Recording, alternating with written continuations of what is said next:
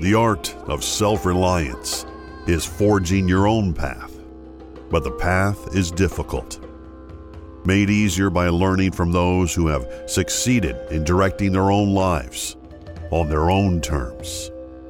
With their help and inspiration, your path to self-reliance moves from dream to reality. And now, here's your host, Dr. Rodney King.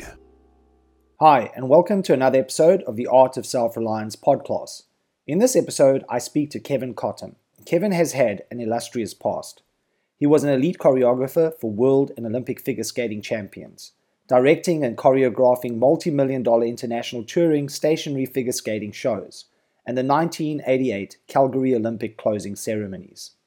He then wrote a leadership book entitled The Nomadic Mindset, where along with conversations with over 100 executives, he studied and lived with the nomadic tribes in Mongolia, the Maasai in Kenya, and the Berbers of the Sahara in southern Morocco, gleaning from them their ancient wisdom and how it can be adapted for today's needs. In this episode, we discuss the dominant mindset today, how to apply a nomadic mindset to modern life, and how to experience what Kevin calls migrating to expansion. The art of self-reliance calls you to adventure, to develop your self-protection skills, to learn how to survive no matter where you find yourself, and to thrive amongst life's chaos. Kevin, here's my first question for you.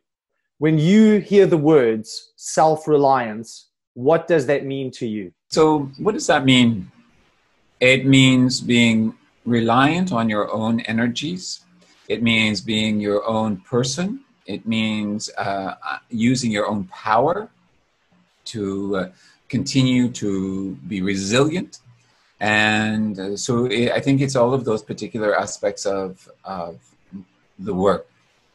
Question about the word self is, though, I have a challenge always, and I question this on a theoretical point of view, I guess, and understanding why do we have to say self in front of things like self-awareness when we are the self? Instead of being reliant, we're already self-reliant, we're already self-reliant. And I think that that's wonderful. I mean, you know, that's how you got to where you are, and you've been very strong and very adaptive, and also being able to challenge yourself at the same time. And I think those are all parts of being self-reliant, is really taking yourself and doing whatever you need to do perfectly, all of the thing. So yeah, no, absolutely. I agree with you. I guess the argument that I could make for putting the self before a word is that oftentimes people don't really know themselves. And so kind of highlighting in, air quotes, the self brings back to this idea of exploring yourself fully and your own nature. I think most people tend to live a life that is not their own. It's somebody else's. Either they're trying to impress other people, is a good example, right? Trying to live the life that their parents said that they should, even though they're completely unhappy and that's not where they want to go. So I think a lot of times what you tend to find is that people are living a life other than their own. And what they need to realize is that they need to come back to themselves. And one of the ways to do that is by exploring all of themselves and not just what they believe other people think that they should be. Yeah, no, I totally agree with you. I mean, I understand theoretically, the whole aspect of it. I just throw it out as a question. That's all. And sure, no, it's a really good question, of course, because I mean, if we want to get academic about it, we can start exploring that and say, well, what is the self, right? And is there such a thing as a self? And is a self something that is concrete? It's something that never changes, or is it something that completely morphs and changes depending on the situation and the environment we find ourselves in? I think that kind of speaks to your work, right? Is that it's about being able to show up in life no matter where you are and be true to your inner compass and not just saying what you feel needs to be said in order to be accepted. Absolutely. And I think that takes actually quite a long time to gather the mojo and the self-confidence to be able to do such a thing. And it depends on where you are in the journey. Some people come into this life very advanced, and so they think very early on these bigger thoughts and topics about who they are, and are able to stand up to a variety of different challenges on the other side, or people's opinions, or aggressiveness, or a variety of different aspects. But it takes a lot of self, as they say, confidence. It's the confidence within the being. And I think that, from the research that I've done with nomadic cultures, is that there's an incredible sense of their own being. That I agree with, and that's beautiful, and that's what I want to explore. Maybe before we start talking about nomadic cultures, let's just back up a little bit, because I think in this instant it's really important for people to know how you got to this point, right? So what I love about your journey and what excites me is that you went and you embedded yourself within nomadic tribes in order to learn from them, and then ultimately bring back that knowledge, which we can argue is likely being forgotten, into the modern world. And how can we apply it as we are today? Because we are clearly in the modern world nothing like our nomadic ancestors, but they still exist, and we often don't view them as having something to teach us. So how did you get to this? How did you decide that that's what you were going to do? Well, it's an interesting story, I suppose, depending on who's listening. But the fact is that many of us, we lose a purpose in life, or we haven't found the purpose in life. And I was doing a lot of speaking and training and coaching, and with multinational organizations. But there was something missing. There was something deeply missing, because I was doing my own work, but I was also doing somebody else's work that I was actually the third party for, so to speak. And that was not giving me any energy anymore.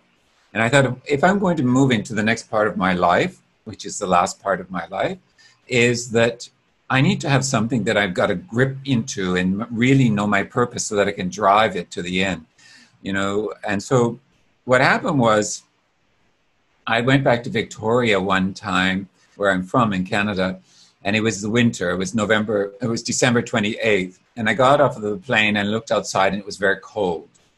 And coming from Singapore, and I thought, I don't need to be here.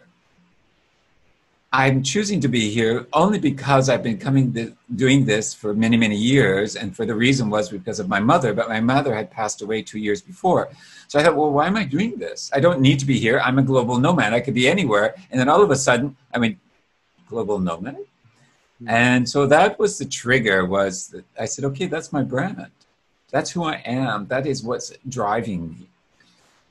And 3 months later, I came back to Singapore, and I had a meeting with a mentor, Frederick Heron, who is an amazing speaker on innovation and creativity. And I was looking for what is my inner theme. So this is part of that, finding that purpose. Within an hour, through a variety of questioning, he got to the point very quickly as, what is nomad? Because I really want to know. Then he looked up the meaning, and then he started to ask me a variety of questions, and I got more and more excited, and I can feel it inside of me that this is what I wanted to talk about. But at that point, it was a very different perspective as to what it is now. And that was the early seed, right? Is that you got to start from a seed, and then somehow it grows and morphs, and then you find something more interesting within it. And so he said, you need to become an expert, and you need to write a book so that you have credibility.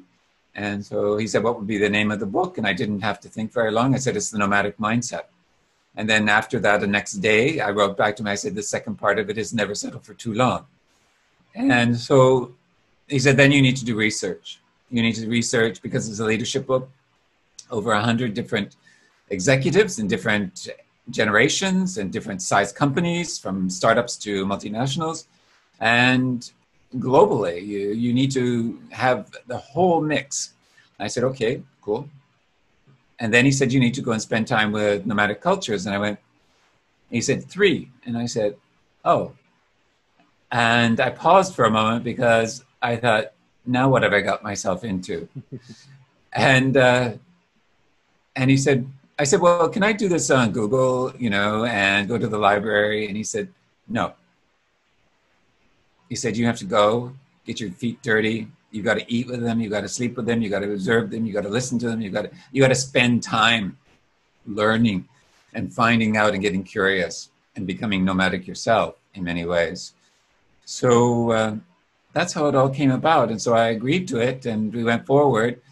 And I know at one point, because I was still for the month of April of that year of 2017, I was a little bit, well, I don't know how to do this. I mean, I've never researched before. How am I going to find these people? How am I going to find any of this?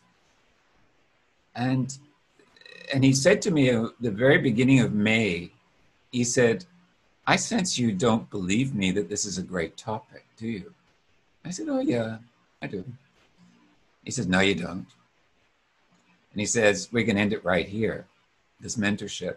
But he said, if you don't do it within a year, I'm doing it because it's a bloody good topic. And I went, and then it's when my competitive years of figure skating and working with elite athletes drove me, and then nobody was going to take away the subject, which I thought was great. So I just dug in and I went forward. So that was an impetus, you know. It was that, as you talk about self-reliance, I was a bit uncertain, and then this kicked in to me was, this is it. But it had to take an outside point of view pushing me to a certain point. And then it all came, you know when you know something is actually working is because things fall into place. Mm. Everything fell into place. And I would just smile every time. It was like, how did that happen? You know, when I was talking to a client who was in Nairobi at the time, and I said, you know, I'm working on doing research for this book, and I would like to spend some time with the Maasai. Do you have any connections? And she says, oh yeah, I can line it all up for you because I used to work a lot with, you know, Maasai culture and also with a group in the southern Masai Mara. And I said, wow. The same thing happened in Morocco when I wanted to spend time with the Berbers and in the Sahara. He said, I know a French anthropologist this is his subject, is Berbers. He will help you all along the way. Again, it fell into place. And then Mongolia fell into place the same way. And it was magic. And so you know at that point, there's something working towards, there's an energy working towards you getting this out there. It's a beautiful story.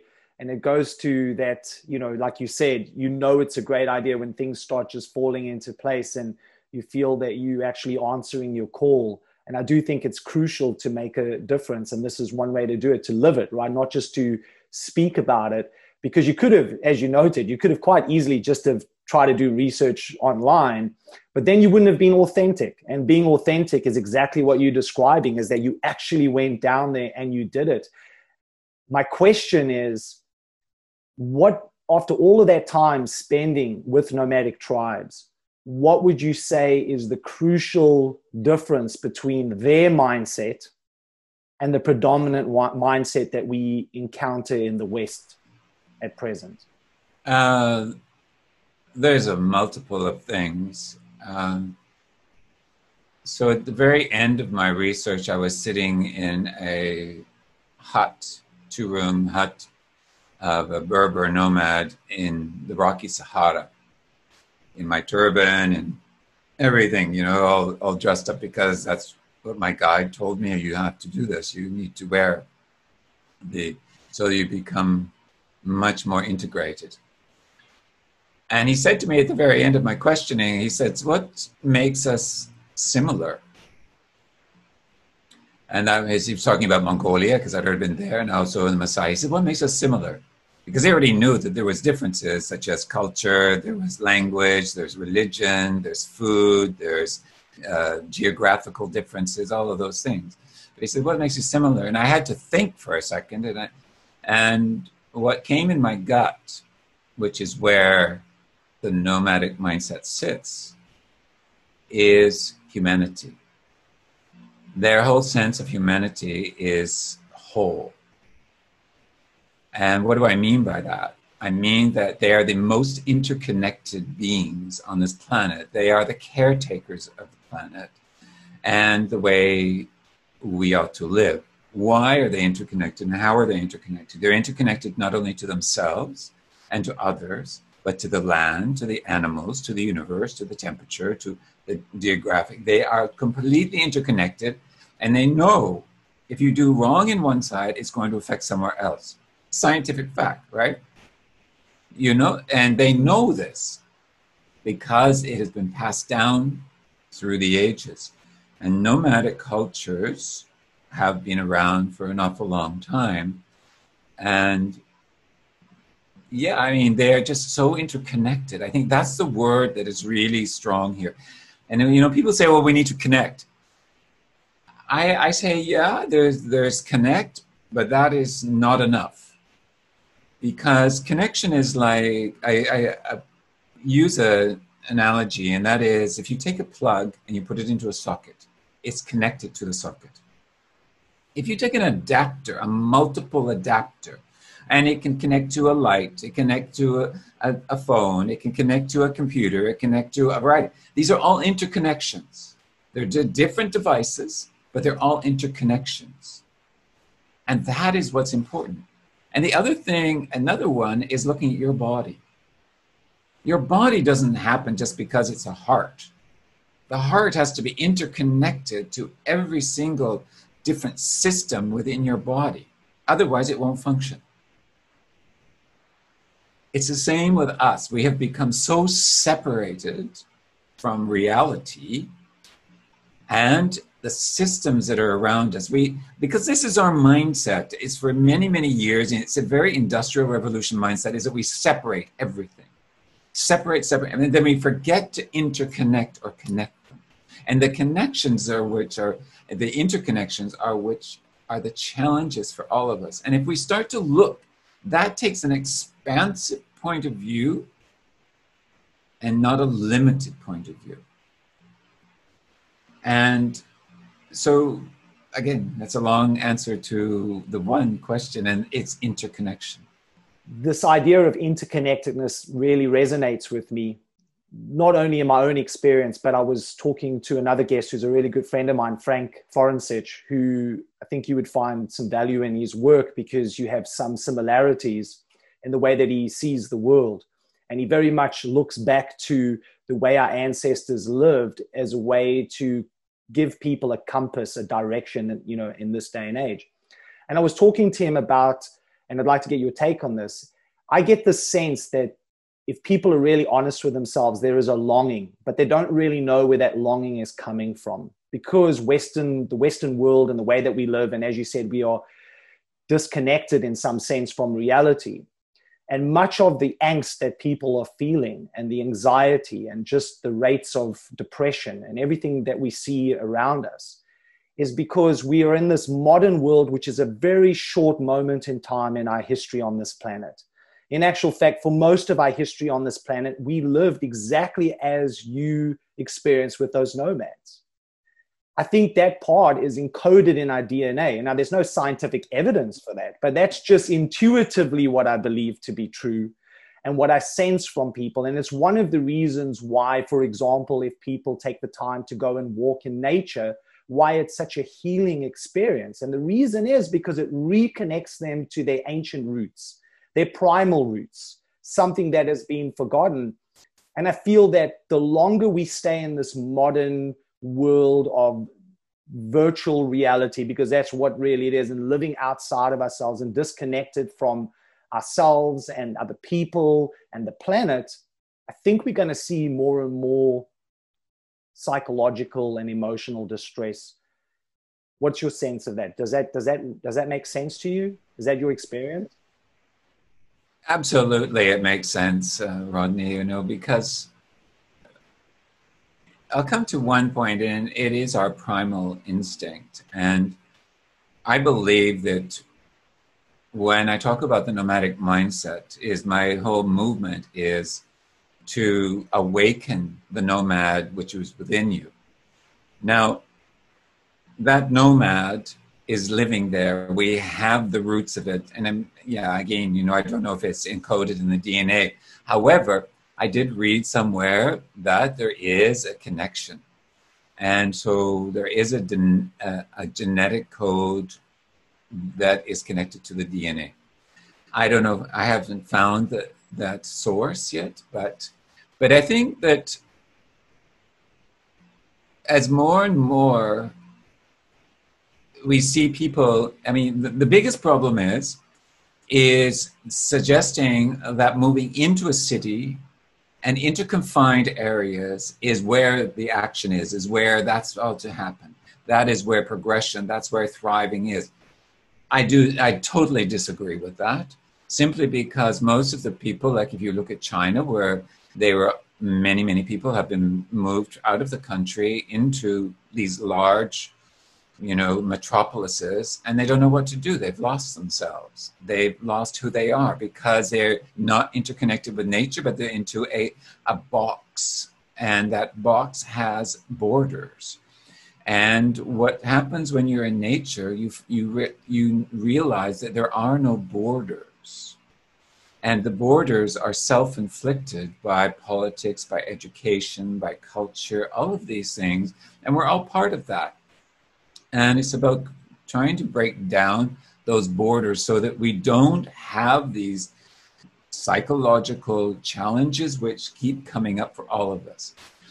And it is about us, you know, us perfecting being, you know, that we're always supposed to be the best. We're always supposed to be who, you know, go for the top. We're always, you know, these major outcomes, these major goals.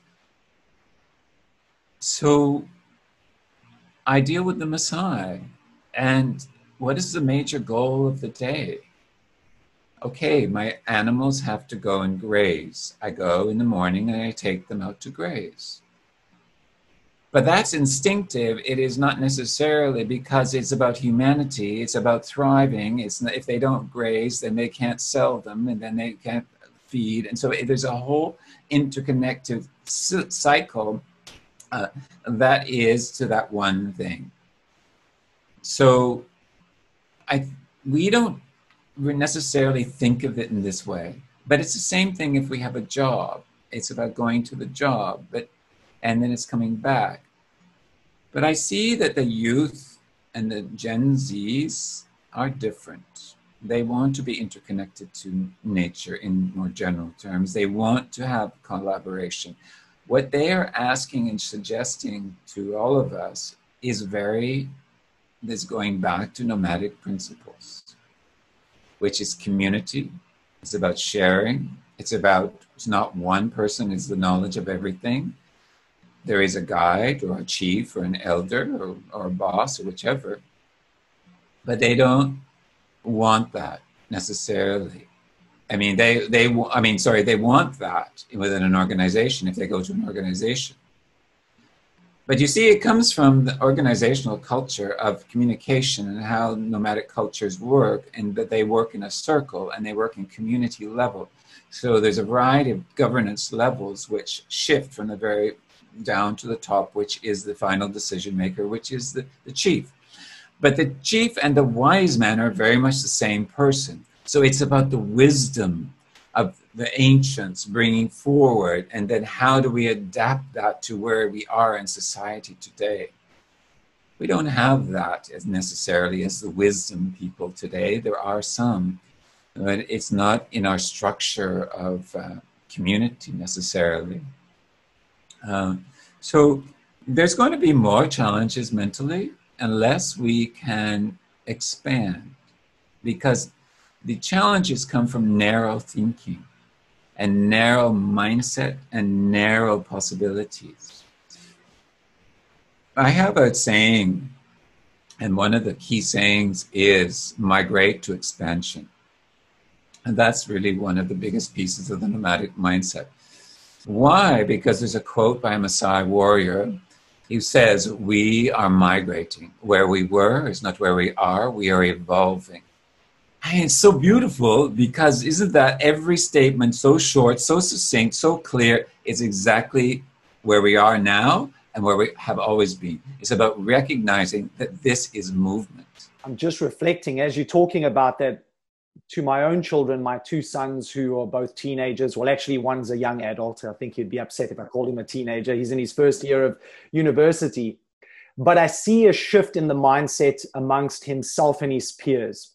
I would make the argument to say that the era of the knowledge era is no longer that important, especially for young people, that we're really moving into a wisdom era. I think the struggle we're going to find is that many of these young people are not entirely sure where to go in order to find that. And that's one of the reasons why often if you talk to people who run businesses these days, they get so frustrated because these young people never stay long enough in one place. They keep jumping from one job to the next. And what I think a lot of business owners and people who run organizations don't understand is that what they're really looking for is this wisdom we're talking about. And unless you offer that in your organization, you're going to constantly have these young people not wanting to settle, not wanting to stay within the tribe, because it doesn't speak to what we've been suggesting. You know, even if I think back, you know, if you think about young children's a good example of this, before they get conditioned by our modern world and get put into boxes and lose touch with their intuition. If you give them two photos, you give them a photo of a city or a photo of the savannah, and you say, which of these two places would you like to go to? Almost without exception, a young child will go, I want to go to the savannah. They don't say, I want to go there to the city, you know?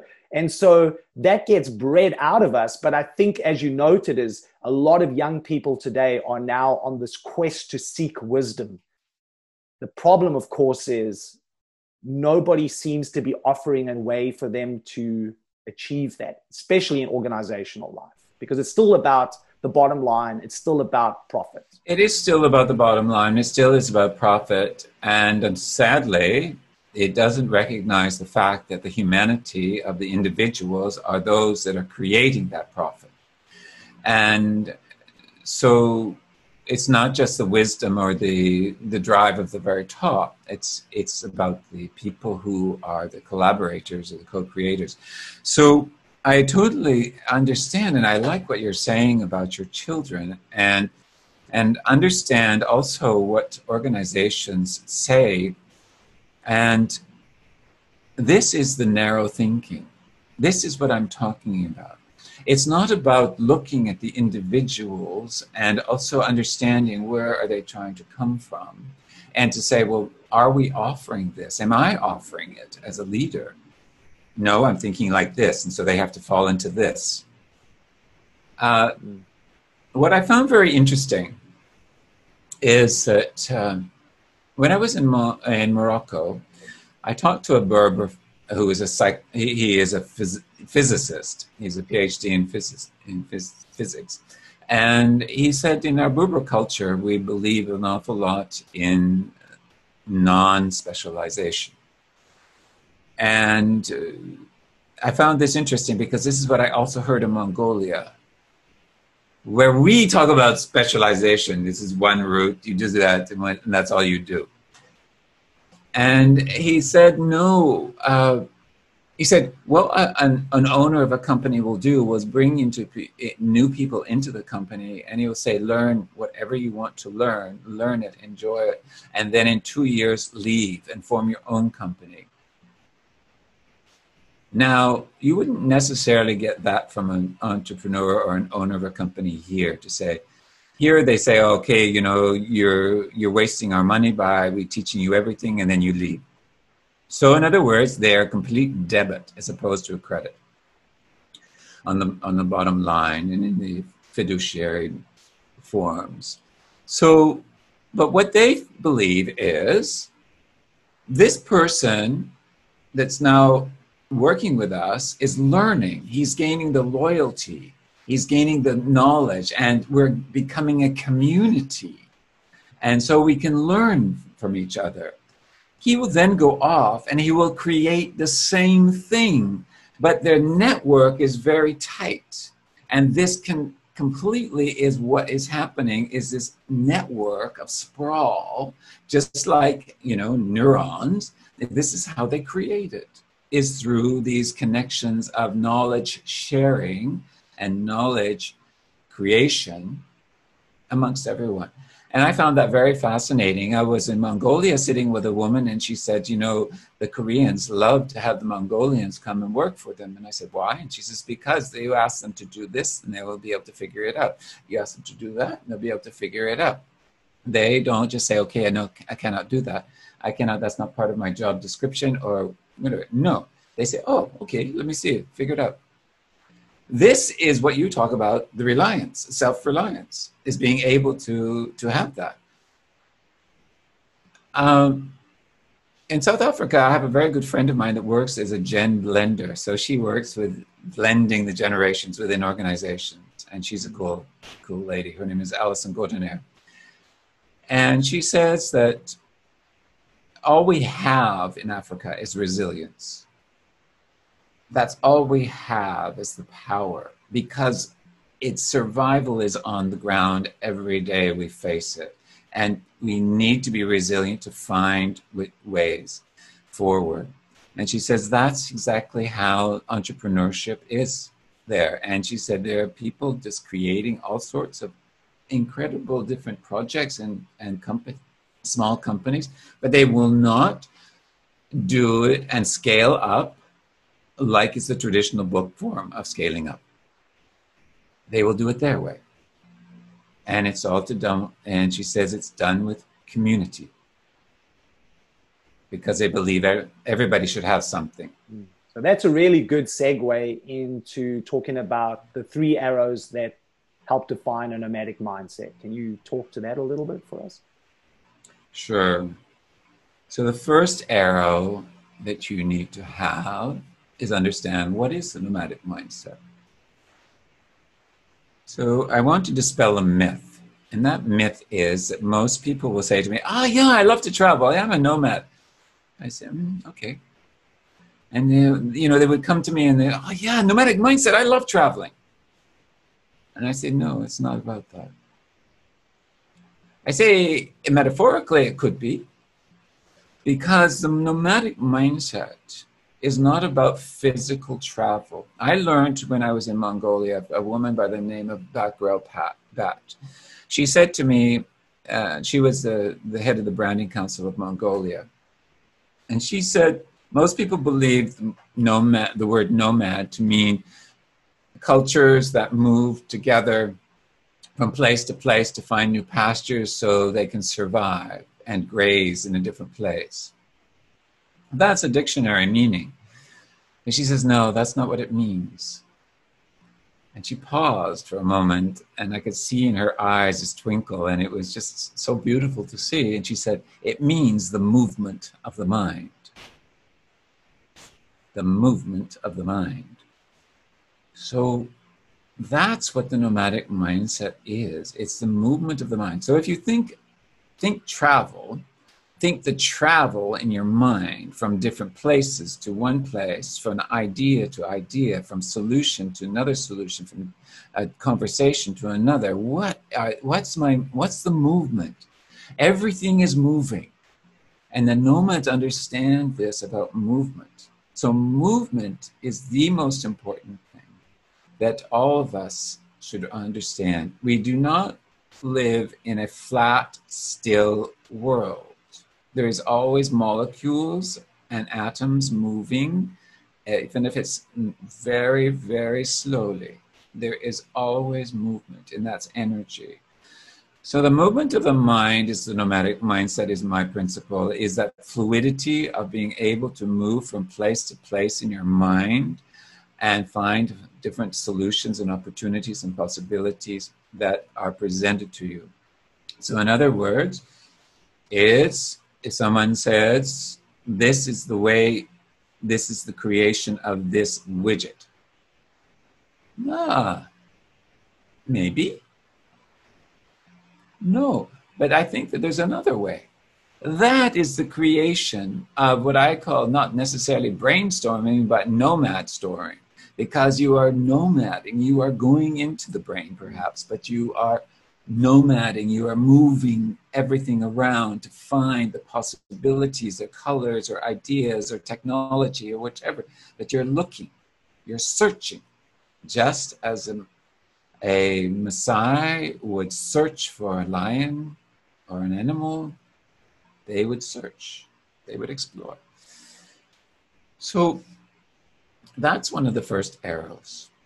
The second arrow is to understand what is the mind. Neuroscience says that we have three brains: the brain in the head, the brain in the heart, and the brain in the gut. And many different people have a mindset which sits mainly in the brain. Some have and I call that the builder mindset in my book. And then there is the heart, which is the empathetic, the community-based, the heart center, as we call it, is more the settler mindset. But the gut is the nomad. The gut is the instinct. It is that sensing. It is that, what is that? What's going on in my body? What's going on in the environment? That's it's moving. But the interesting thing that I find is that the builder mindset has a very hard time, which is in the head. It's very top heavy if you think physiologically. That's 1/5 of our body weight is in the head. And it has a hard time to seep down to the heart. When you hear about leaders, for example, that are not very empathetic, that they're not very caring of their people, whichever. And they have a very hard, they can get down sometimes to the instinct, but it's a long way down into the gut. The heart is the settler. They can go up to the top, to the brain a lot of the time. But as far as the nomad going down there, they find it a bit scary because it's uncertain, it's change, it's periods of a lack of clarity. They don't feel comfortable in that zone. That zone of intuition is that uncertainty, that uncomfort, that place of the nomad. And the nomad is able to freely flow. It's like this runner, this Maasai, long walker, going up into the heart, into the head, round and round and round, able to freely flow through the three different brains. So the first arrow is to understand it's the movement of the mind. The second is to understand the brain, the heart, and the gut are all interconnected. And therefore, the nomad sits as the one that flows, but there are other mindsets that sit there as well. So that's another piece. The other one, the third one, there's many, many arrows, by the way, and these I'm just giving you three. And the third one is about migration. And again, it's around movement. So what is migration? Many people today, they've turned this word into a geopolitical nasty word, that migration is about people moving from one place and they don't like it because of different classes of people, different religions. A lot have been Muslim at this point in time, but they don't like this word migration because it means people taking over my space. Again, borders, people closing in. Again, this is that narrow thinking. And we need to go, why? To go, okay, why are they leaving? These people are on a nomadic journey, a migration, like animals go seasonally. And they also do another thing, animals, is they migrate, like is the time now in the Masai Mara in southern Kenya and in northern Tanzania, is the movement of migration. I just saw a little video from one of the fellows that I sponsor for education. And he sent me this fabulous of the wildebeest just running through this video. It's like amazing, this hordes and hordes of animals. And that's the migration. And they're also going there, not only find new seasonal food, but they're going to give birth. And that birth is the birth of ideas, birth of creation. Birth. What is it when a mother gives birth to a child? It's giving newness. It's giving they're giving such growth into this world, into such inspiration. And that's what the birth is. And that's what migration is. So recently, I was speaking with a fellow who is in IT, and he says, well, when we were talking, I said, what are you doing? He says, oh yeah, we migrate this information to this and migrate it back, and we migrate from here. I said, you migrate, man, that's cool. So this is migration as well. We're constantly migrating. And migration is movement. So it all comes down to movement. So the first arrow is the movement of the mind. The second arrow is the understanding that the three brains and the movement of the different mindsets. And the third is understanding about migration, that it is actually a necessity for us all to migrate in one way, shape, or form. It can be for us as individuals or expats from one place to another and location geographically. It can be just from job to job or position to position. It is, and in organizations, especially, in the European Union, they call it mobility. Again, what is mobility? Mobility is movement. And some people are afraid of it. They're absolutely afraid of moving from one position to another because it's a newness. All right? That's a mindset. All right? For a nomad, they would go, oh, no problem. Let's bring it on. And it's also means the migration from idea to idea. It also means the migration from a conversation to another conversation, a decision from here to another decision, a choice to another choice. These are migrations. So those are some of the key arrows. Those are the bases of the arrows, and then there is many more. So I really resonate with the second one where you're talking about the three different minds. And my take on that is that nomads have never lost the trust in what we could define as pre-verbal consciousness. And in our Western society, we're all about verbal consciousness, right? So every experience that we have to try to explain it and rationalize it. And we have to find the logic within it because that's how we've been educated. Where a nomad trusts that pre-verbal consciousness, which we could argue is what children, babies have. You know, before you can actually talk, before you can actually utter a word, your pre-verbal consciousness is active. It's what allows babies to navigate the world and do things just by looking and trusting their body in order, you know, to do actually what they wanted to do, right? And then we lose that as we get older because we get so bogged down and we just literally from the shoulders up, right? We all head heavy. We lose touch with that. And so I'm not surprised then that people no longer have the connection to their intuition and what you described, right? And that ability to bring that forward into their experience and get caught up in their head and then start living in the past or the future and are no longer able to access the present moment. And the other thing, if you think about it, I came from a sports background and a dance background, and balance is extremely important when you want to spend balance on your toes or whichever. And if you think about it, the gut is just a little bit above your balance point. So the nomad sits in that balance point. Most of us live in this upper end of the brain on an ongoing basis because, as you say, that's how we're taught. That's how we're institutionalized in many ways of thinking. But look where it is. It's so far away from the balance point. So this fluidity back and forth is vital for organizations and for the development of where we want to go into the future. And I believe truly that